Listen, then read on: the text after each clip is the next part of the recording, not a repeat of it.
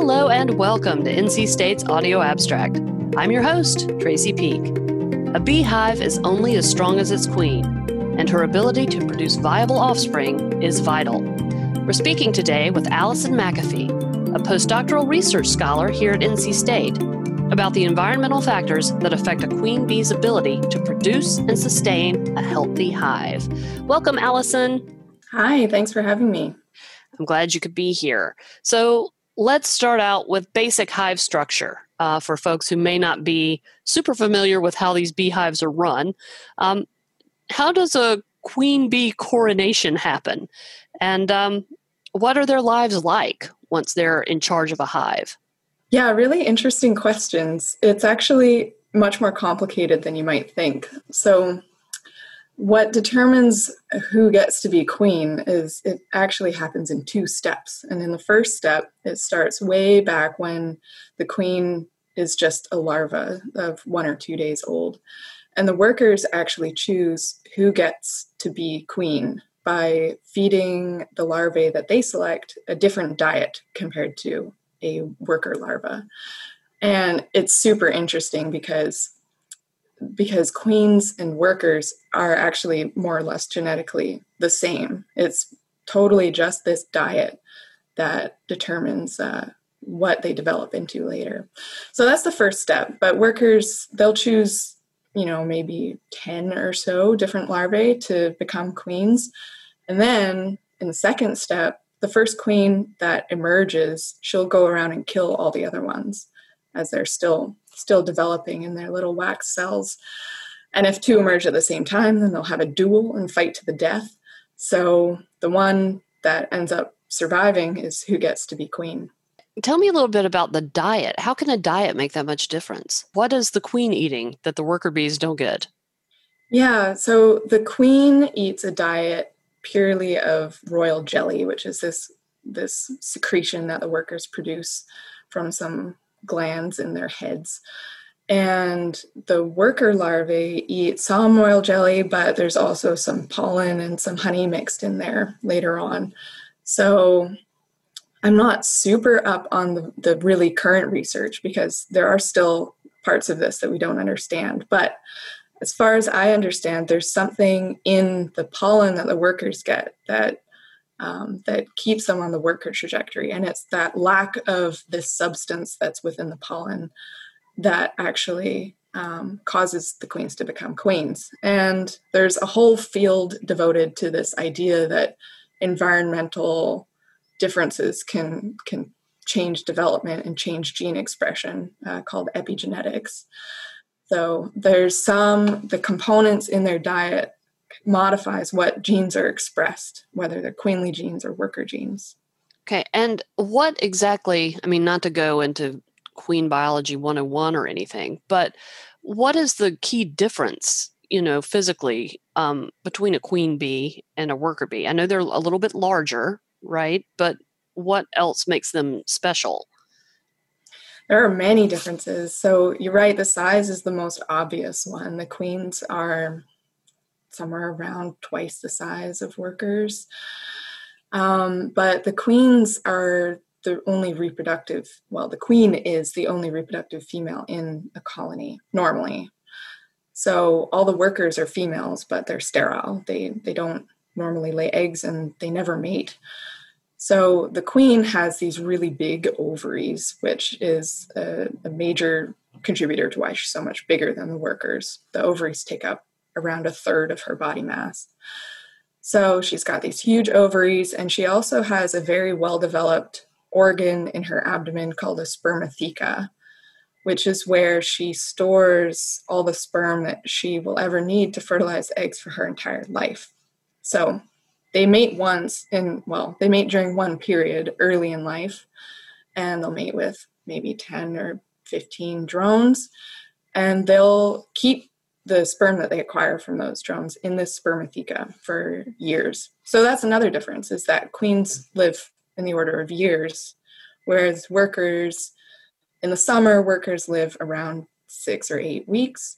In the winter, they can live through the winter, they can live up to 8 months is one end of the extreme, but never more than that. So bringing us back to kind of the original question, after the queen bee has emerged and either murdered everybody in their sleep or fought a duel to the death, then I take it she goes on a mating flight. Does she have to leave the hive that she's born into? Or is she only born after the existing queen is gone? How does that work out? There are sort of many ways that this can happen. Sometimes a queen can be killed accidentally, and then the workers go into emergency queen rearing mode. So in that case, the queen would begin to be reared by the workers after the previous queen has died. But sometimes also an old queen will fail over time or slowly stop laying as many eggs or run out of sperm or have something happen to her that makes her less desirable to the workers.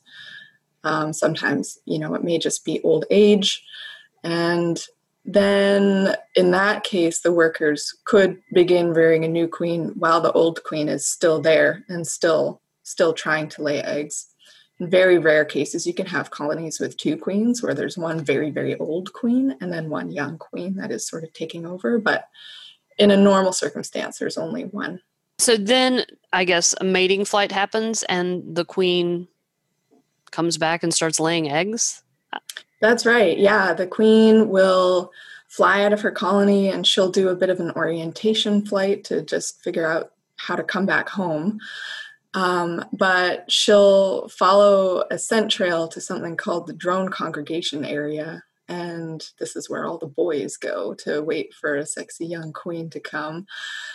And they mate in midair, and the drones will sort of chase after a queen and compete for who gets access to her.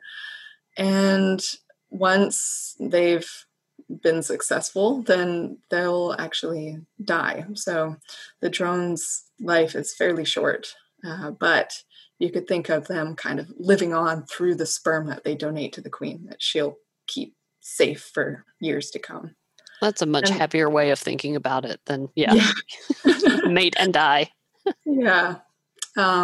But then she'll fly back to her colony, and after a few days, maybe up to a week, she'll start laying eggs, and then she'll lay somewhere around 1,000 to 2,000 eggs per day. The estimates on that vary, but it's somewhere around her body weight in eggs each day. So being a queen is actually quite hard work. They don't have an easy life, I would say.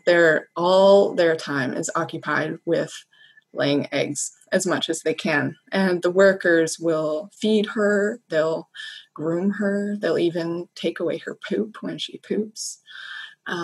So really that enables her to devote just all the resources that she can into laying eggs. So obviously the health of the hive or a colony is dependent upon this queen's ability to produce offspring, and not just offspring, but good, viable, strong offspring. And you've done some research lately that focuses on problems with sperm as leading to queen failure, which is one pretty significant cause of colony failure, hive failure generally. So what are these factors? What's going on here? Yeah, so there are quite a few ways that the sperm inside a queen can become harmed. Once the males have mated with the queen, then she's kind of the keeper of the sperm. She needs to be able to keep them happy and healthy for a long time, and that becomes her job. So when a queen becomes stressed by things like becoming too hot or becoming too cold or being exposed to pesticides, all those things can begin to kill those sperm that she's keeping. And once that happens, that's really bad news because she only has that one mating period early in life. And if her sperm start to die from whatever reason, she can't just go and mate again. So her sperm dying is like a permanent change to her ability to fertilize eggs. And that's a really big problem for beekeepers. Queen failure is something that we hear a lot from beekeepers as being a really significant issue in their operations, but there's not a whole lot known about why this is happening. So we know temperature is a factor. Are we seeing more queen failures in places where it's becoming warmer or cool? Like, is there a relationship there? Have you looked into that? We don't actually know. It's very poorly documented. And that's because, beekeeping is, if you're a beekeeper, you're trying to make money, you're trying to run your business. If your queen starts to fail, you just want to requeen that colony as fast as you can so that you don't have this big lag time where there are no eggs being laid and your colony becomes smaller and smaller. So there's no widespread reporting system for how often queen failure is happening, for example. There have been some surveys done in Canada and the US, but that's always sort of after the fact, trying to get a sense of how pervasive this problem is, but not tracking, for example, how many queen failure events there are over time. So we certainly don't have data on regional data for how queen failure is increasing or decreasing over time, and if that's related to the climate. But I suspect in the future that we should probably expect failures to increase in regions that are hotter, because climate scientists are predicting that as the climate changes, we're going to get more and more heat waves happening in those regions. And not only more of them will happen, they're predicting, but also the duration of them will be longer and the intensity will likely be higher. So I'm a little bit worried for bees that are in the south. Interestingly, though, even as far north as where I am, so I'm sitting here in Vancouver, Canada right now, but in British Columbia, our province, there's actually not too far from here, a region where it can routinely get to about 40 degrees Celsius. Unfortunately, I don't have the Fahrenheit translation for that, but it's very hot. It's upwards, body temperature is 37 degrees, which is 98 Fahrenheit, right? Right. So, ish. So 40 degrees Celsius is somewhere north of 100. We'll say like 106 or something like that. That is hot. Yes. So I'd expect that the risk to becoming heat stressed will increase in the future as climate change occurs, and we probably will get more of these heat waves happening. Are you planning on any sort of additional research into maybe the effect of pesticides or temperature on the sperm that the queens have to kind of further elucidate this problem? Yeah, those are the two stressors that I've really been focusing on so far. I should add also that pesticide stress, we again don't have much information on how that has changed over time in relation to the queen's health, but there have been some pretty good studies showing that pesticide residue accumulation in the colony is significantly correlated to queen failure events. So it's definitely a problem there. So that brings me to my next question, which is, what can we do, just normal people, to keep your backyards kind of bee friendly, or maybe try to cut down on, do what we, the public, can to kind of help with the queen's health? Well, interestingly, I think that temperature is actually the factor that we maybe have the most control over, because while we can't obviously control the temperature ourselves, that would be great if we could just reverse climate change. Just hit a button on the thermostat for the world. Yeah, just turn a dial down. What we can do is change essentially the housing for the queens. So there are two main ways that a queen can become temperature stressed. The one that where she's at the most risk of being temperature stressed is when she's being shipped. So, earlier I described how the workers choose who gets to become queen and yada yada. Well, humans have figured out how to exploit that and kind of trick a colony into producing many, many more queens than they actually would. And there are some beekeeping operations that produce in the order of tens of thousands of queens per year and then distribute them both within the country and internationally to beekeepers who are buying them.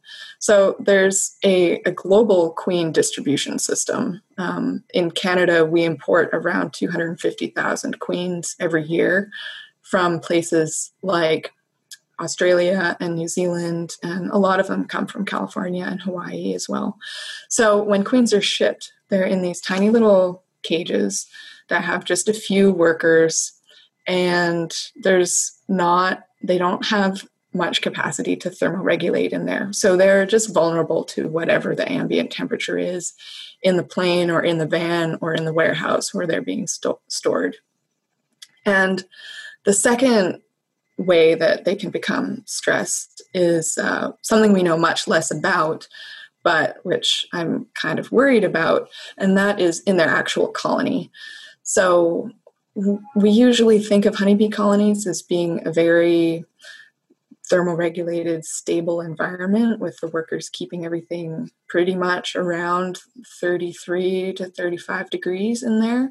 But we've actually put temperature loggers in colonies and then tracked what happens during an extreme heat wave. And we find that it can get surprisingly hot inside there. So something that we could do to try to prevent that from happening is, for example, using hive equipment that has thicker walls. So you might not want to do that as a beekeeper because it's worse for your back when you're having to lift these things around.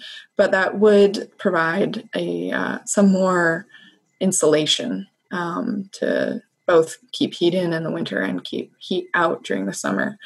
Or styrofoam. People don't really like the idea of styrofoam because it's difficult to recycle and can accumulate where you don't want it, like the oceans.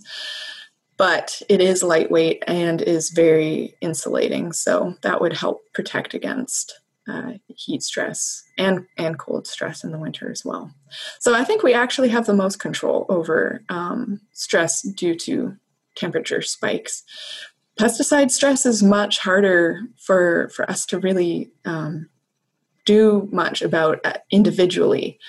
So if you're a beekeeper, pretty much the only thing that you can do right now is control where you put your hives. So whether you're near or far from an agricultural area.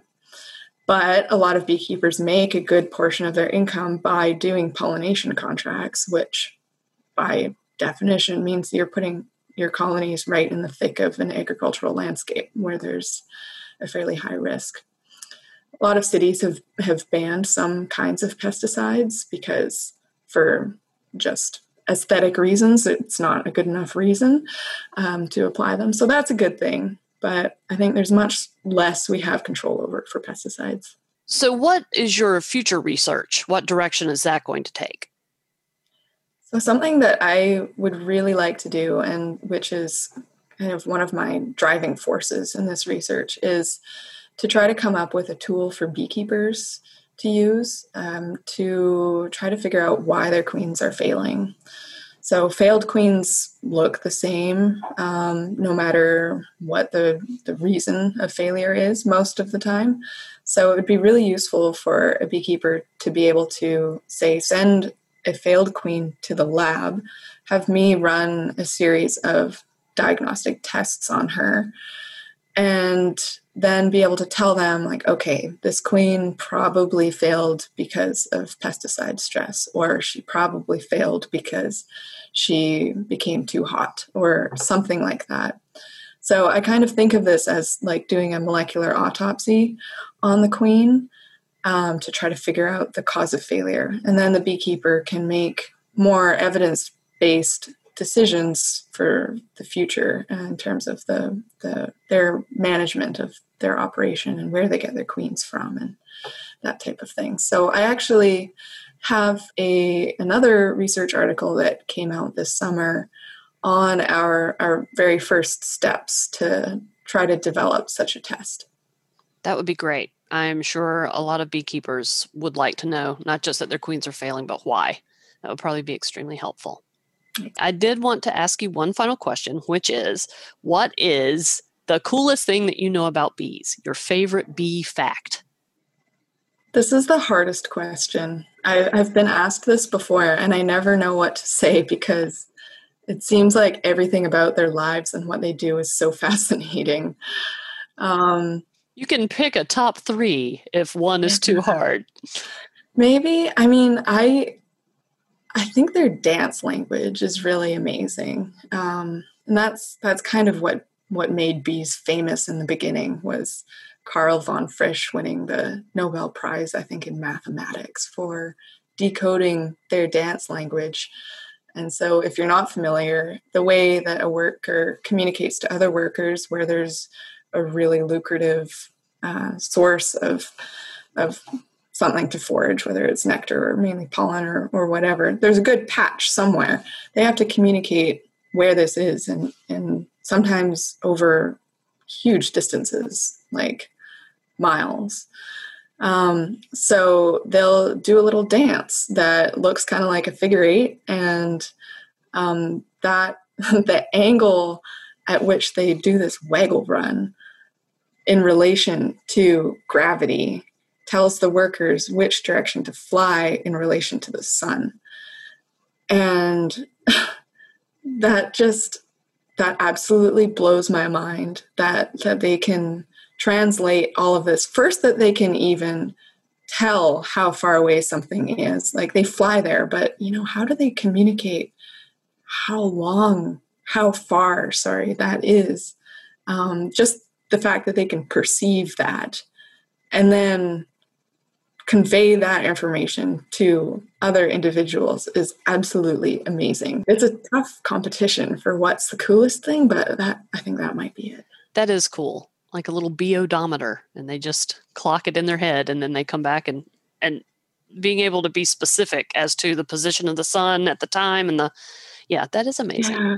And to go down this rabbit hole even further. Yes. This bee odometer that they have, it's something to do with how fast objects pass through their vision. Like they can tell sort of how fast things are going by, and that's how they encode distance. So you can trick bees into thinking they've flown farther than they actually have by forcing them to fly through a tube that has different patterns painted on the inside so that it feels like they're going faster, because all these objects are like whipping by, but they actually haven't. You've just tricked them into thinking that they've gone farther than they actually have. Wow. There's a whole area of bee tricking studies. I like that. That's amazing. That really is amazing. Well, Allison, thank you so much for being here. This has been fascinating. Yeah, thank you very much for having me. We've been speaking today with Allison McAfee, a postdoctoral research scholar here at NC State. This has been Audio Abstract. I'm your host, Tracy Peak. Thank you so much for listening.